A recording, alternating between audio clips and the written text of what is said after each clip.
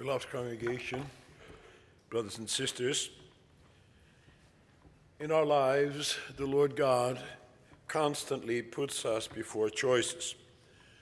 Some choices are easier to make than others. For example, choosing what to wear in the morning or what to eat for breakfast. Other choices are not so easy, such as how do I deal with those in authority over me and who want me to do something that I think is wrong, but others don't. What do I do? Do I submit and go along with the others, or do I just disobey? Time and again, we have to ask ourselves what the will of the Lord is. How do we know? The men with David seem to know exactly what the will of the Lord is. As far as they were concerned, it was God's will to get rid of that wicked king Saul. They didn't have a doubt about that. That is the opportunity they had been waiting for and which God had created for them to get rid of that evil king. But are they right about this? For as we can see from the text, David disagrees with them. He does not think it is the Lord's will to take Saul's life. How does David know? How can he be so sure? How can any of us be sure about the choices that we make? Well, that's what I will preach to you about. It is about the will of the Lord as revealed in David's sparing of Saul's life. We will look at two things. First of all, David's dilemma, and secondly, David's resolution. David's situation at this moment is quite desperate. Saul had been pursuing him for some time. He's a man on the run. Saul wanted to get rid of him in the worst way. Why? What had David done that would make Saul so angry with him? At first, King Saul was quite fond of David. It even says in chapter 16, verse 21, that he loved David greatly and made him his armor bearer even, and he became a close companion of his. Whenever Saul felt down and depressed, he would call for David so that he would play the harp or the lyre for him, which would soothe his mood and make him feel better. After David killed Goliath, Saul even wanted David to become his son-in-law and gave him a high rank in his army. And this also pleased the people, including Saul's officers. David became a hero. Everybody loved him. But at this point, things started turning sour. For now, David was receiving greater honor than Saul.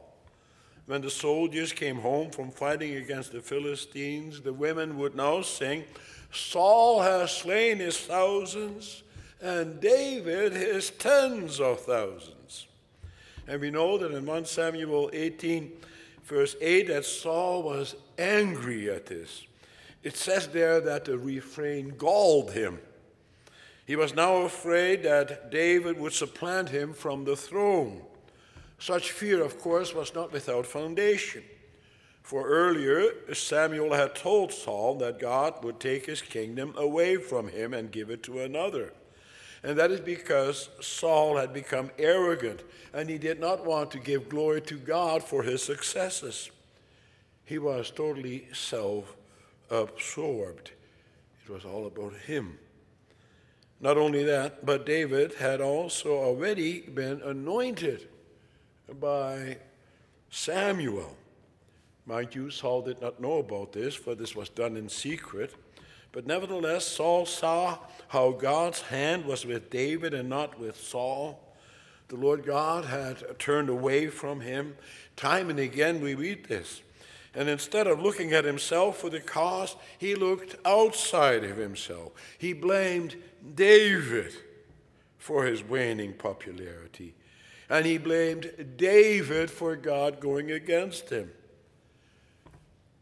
Think about it. Isn't that what sinful people do? You and I, isn't that our tendency too? Especially people who do not want to change, blame others for their problems. When there is turmoil in their lives, it's always somebody else's fault. To blame others is much easier.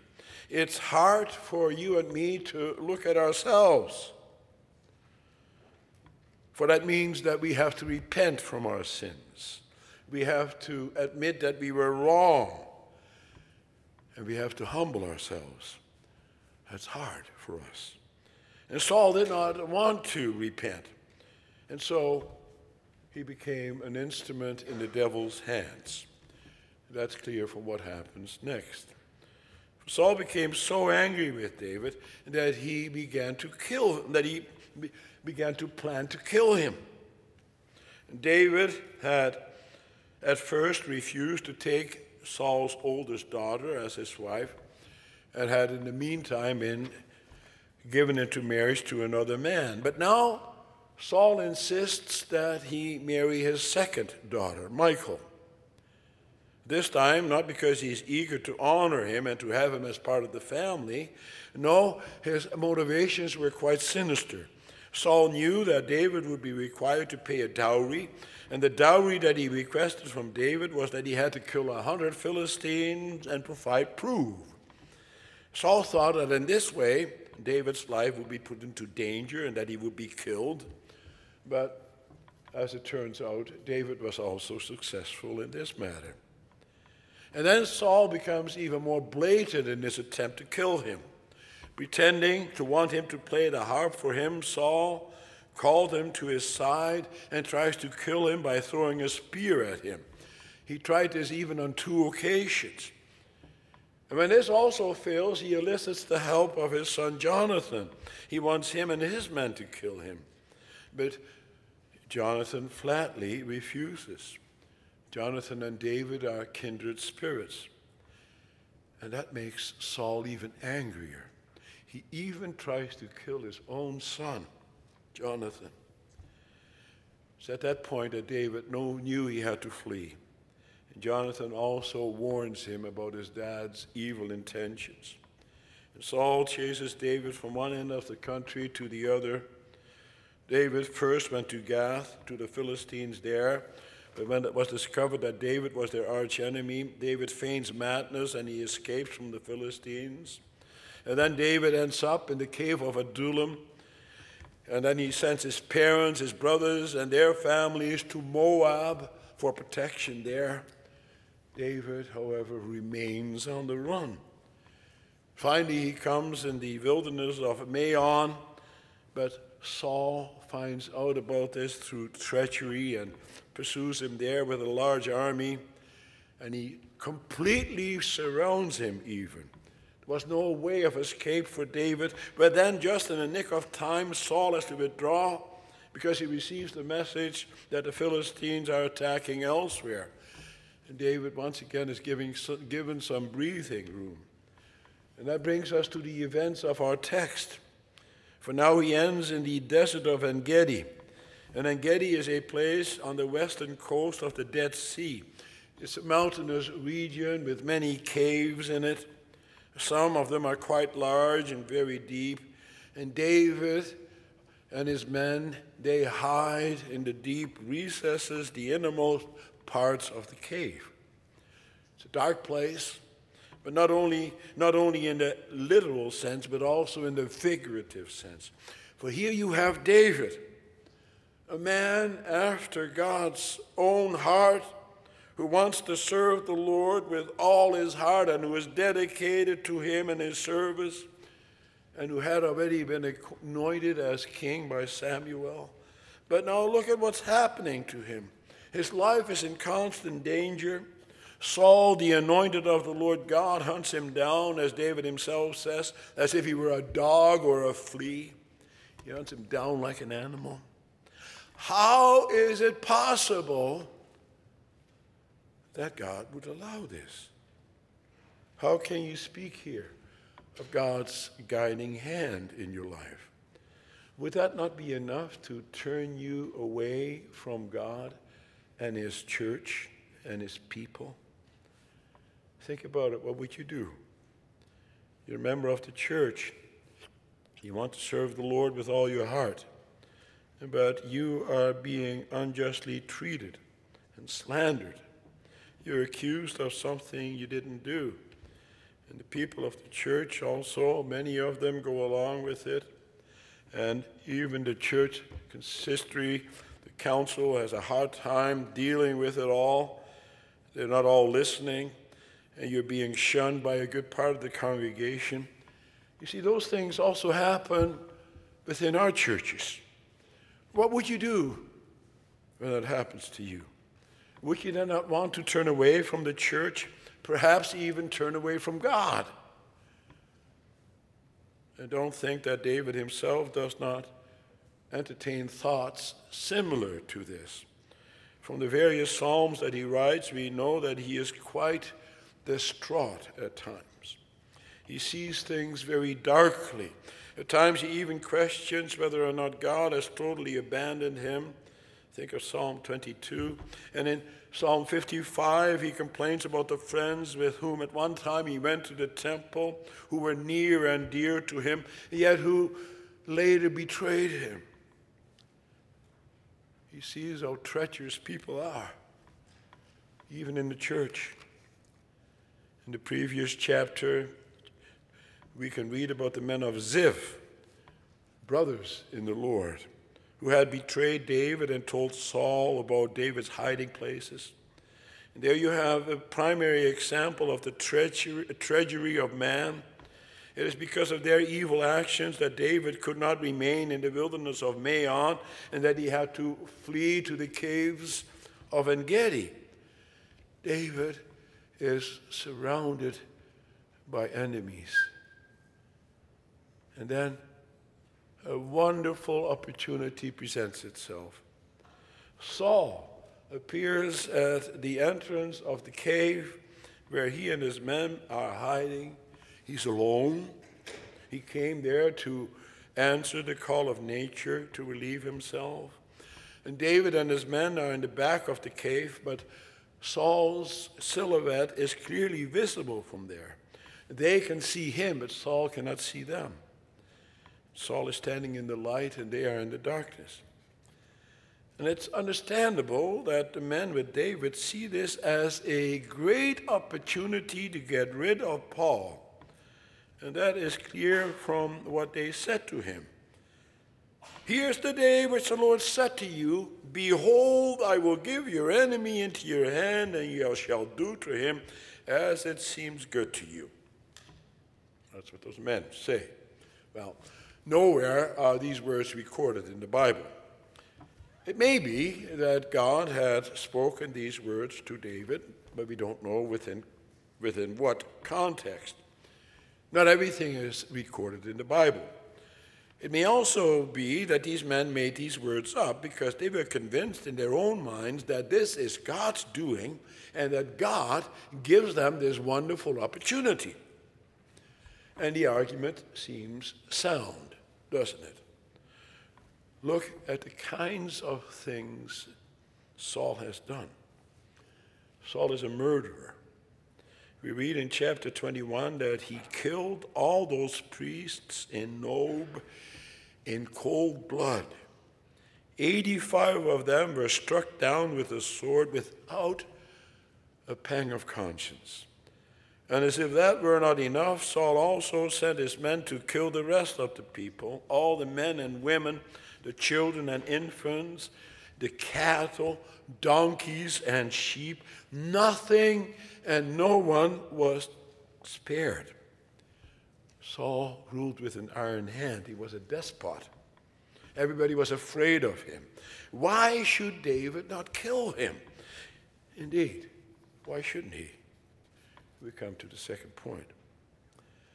After the words of his men, David stealthily creeps up to where Saul has squatted. But all he does is cut off a corner of his robe. Now, David's men will have been amazed at David's actions. How could he let such an opportunity pass him by? If he had killed Saul, then he and his men would once again be able to taste freedom. And so would the rest of the country. They would be able to breathe again and no longer have to fear for their lives at the hands of cruel Saul. And David would also be able to get his parents back from Moab so that they could back to their farms in Bethlehem. And furthermore, wasn't even Jonathan, the eldest son of Saul, against his own father? Didn't Jonathan even support David? Why didn't David get rid of Saul? Why did he do what he did? What a lost opportunity. And indeed, it is true that God had given Saul into David's hands. But what do you do with such an opportunity? When God gives you a sure way out of a difficult situation, what do? What is your responsibility? Well, then you seek to do God's will, not your own. But you may ask, how do you know what God's will is? Well, listen to what he says to his men. He says, "The Lord forbid that I should do this thing to my Lord, the Lord's anointed, to put out my hand against him, seeing he is the Lord's anointed." Pay careful attention to these words. These are remarkable. Think about it. In the first place, David calls Saul his Lord, with a small L, his master. He shows him respect.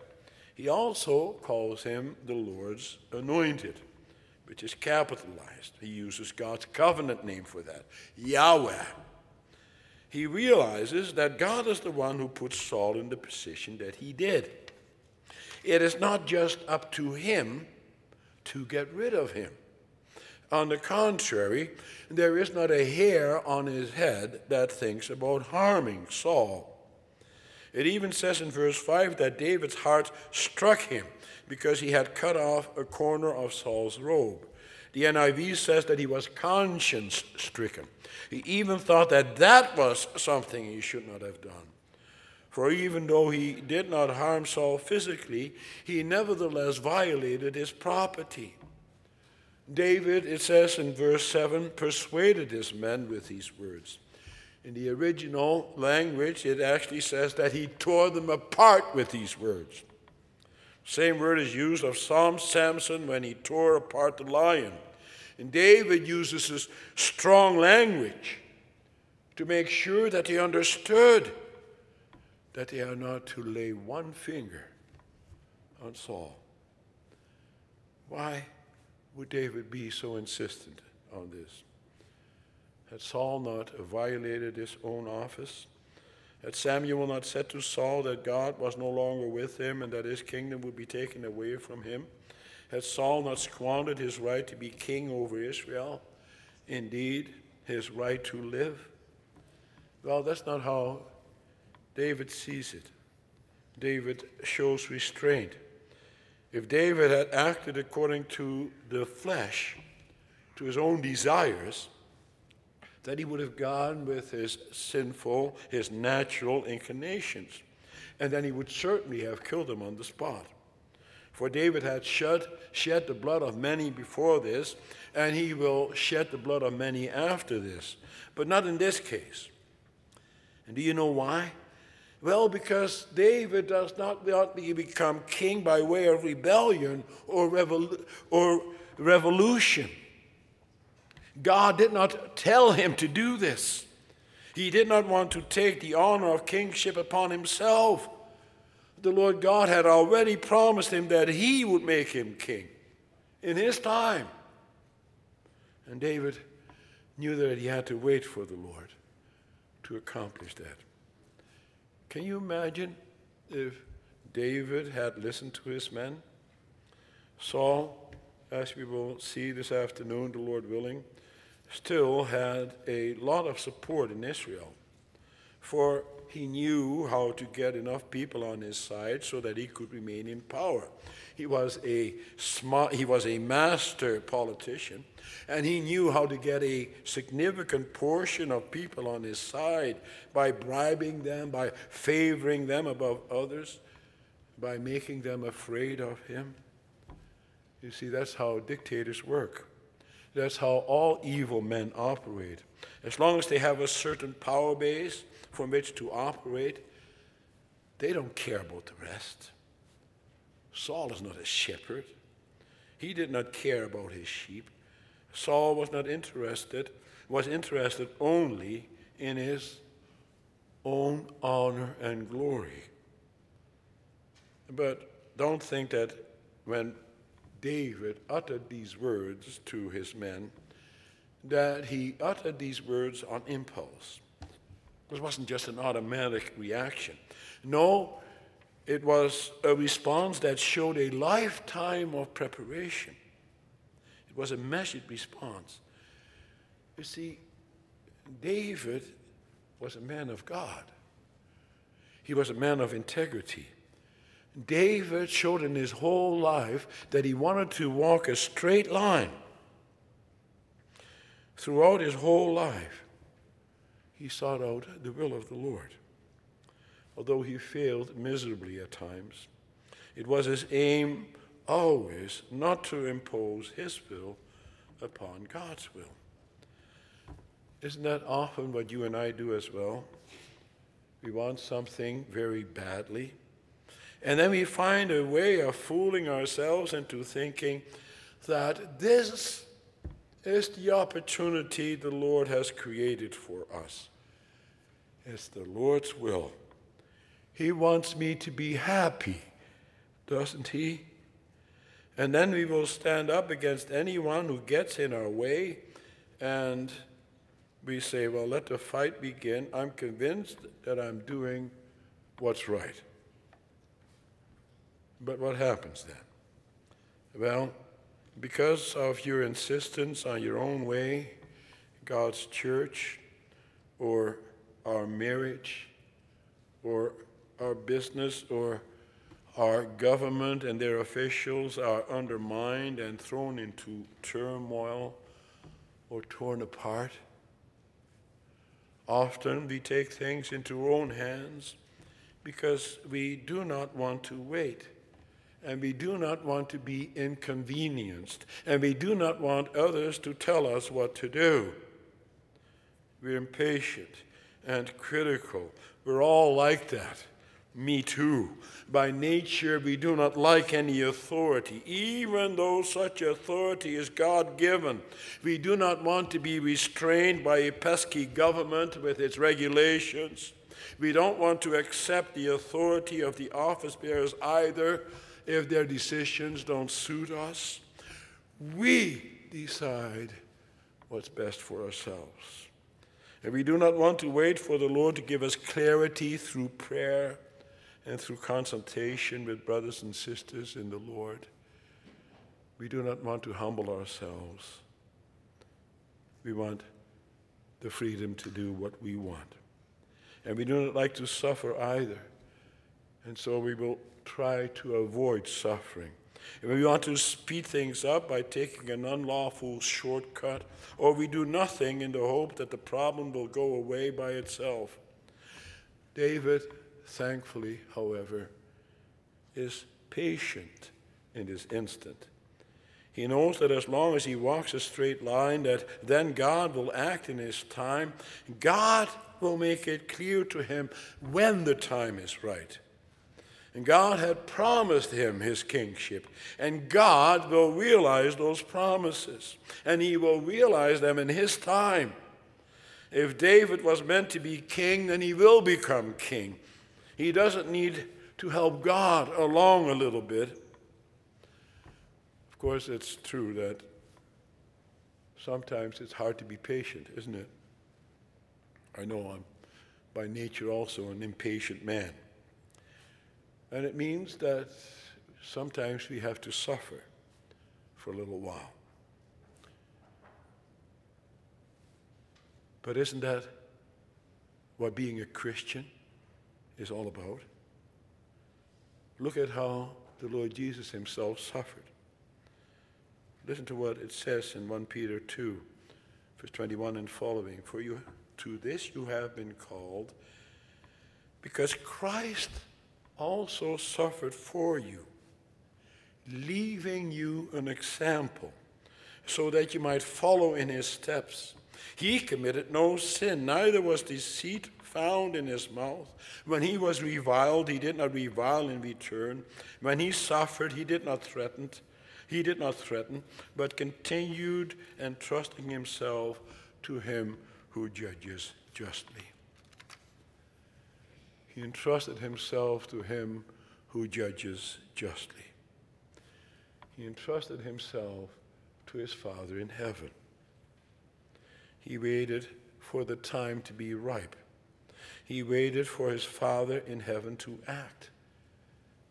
And throughout it all, he kept God's commandments perfectly.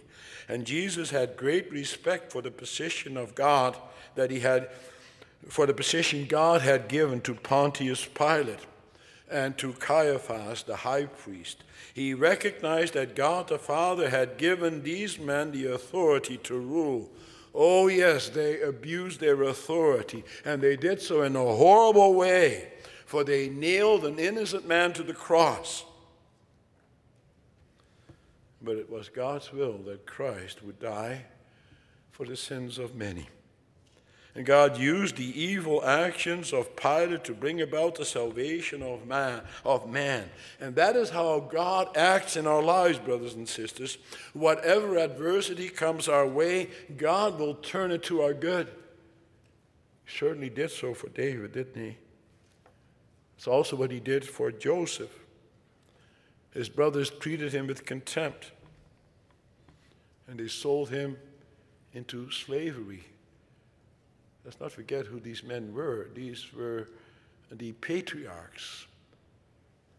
12 tribes of Israel, God's church, came out of these men, and yet they sold their brother into slavery. But nevertheless, Joseph says later on that even though they meant it for evil, the Lord meant these things for good. Joseph did not see himself as a victim, as we hear all around us in this world. Everybody's a victim. But he sees himself and conducts himself as a thankful child of God. He knew that his life was in God's hands, and that whatever adversity God would send him, that he would turn it to his good. Joseph also trusted. That's also what we must do today, brothers and sisters. When men do evil acts, God does not want us to play the victim, but to show forth his goodness and kindness and patience. He tells us even to love our enemy. He tells us not to be rebellious, but to be suppliant. God will turn all things, no matter what, to our good. And we must place our lives into God's loving hands. We may never unlawfully take things into our own hands. Oh, sure, we may not allow those in authority over us to make us do anything against God's will. But if that's not the case, we should be obedient to those in authority over us. Just like David was here in this terrible situation. And well, you may think to yourself, well, does that mean that we always have to remain passive when suffering comes our way? Do we then not act? Yes. Oh, yes, you do. Christ certainly did. He spoke up. He walked a straight line. He exposed evil like no other. But Christ did these things. Why? Because he loved God's creation. He loves his Father, and he loves his neighbor. He has a love for his Father in heaven. He was not rebellious. He hated rebellion. No, what he wanted was for men to repent. He wanted to promote God's kingdom. He wanted to bring glory to his name. Nothing and no one could dissuade him from that task. He wanted all men to worship God. And he did it all in love, not in anger or out of stubbornness or out of selfish ambition. And that should also be your aim, my aim. So, how do you think we're doing as church community, brothers and sisters? What kind of message are we sending to the world? Does God's love and kindness and patience show through us? Or do they see us as people who insist on their own way, no matter what? How are you and I winning others for Christ? How do we promote God's kingdom? Do they say the love that we have for God and for our neighbor, also during this difficult time of a pandemic? Listen to what Paul says in Romans 12, verse 10. Be devoted to one another in brotherly love. Honor one another above yourselves. And Peter says in 1 Peter 3, verse 8, finally, all of you have unity of mind, sympathy, brotherly love, a tender heart, and a humble mind. Oh, sure, it's not always clear, even from the Bible, how to act in certain circumstances. The Bible is not like a cookbook that has a recipe for every situation. And the answers from God do not fall out of the sky either, nor does he tap you on the shoulder and tell you exactly what course to take in life. But do you know what he does do, brothers and sisters? He does give you his word. He does give you his spirit.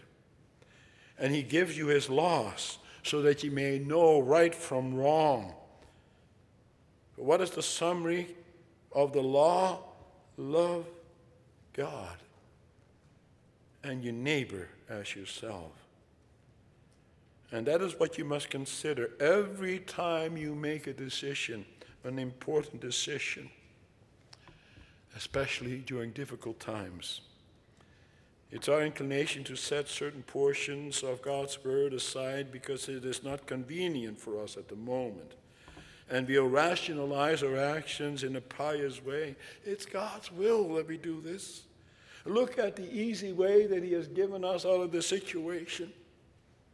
That's how David's men rationalize things. By God's grace, in this case, David clearly sees God's will. Oh, sure, as we will see this afternoon, David is not always that discerning. And there are times when David does set God's laws aside, but then God brings him back. And David allows God to do that. He's not stubborn. He's not full of pride. He always wants to be right before God. And so do you want to know what the will of the Lord is in your life in certain circumstances? Then listen. Listen to God's word. Examine yourself. Do nothing out of selfishness or conceit or anything that advances your own agenda. And be patient and compassionate. Love God and love your neighbor as yourself. And if that's your aim always, and you pray about it, then life is not so difficult. And then you will know how to act in certain instances. He will be your guide now and forever. Amen.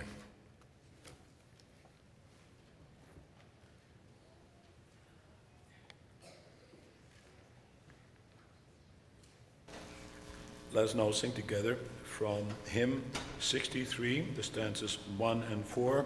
It's the Lord's Prayer and also dealing with the Lord's will.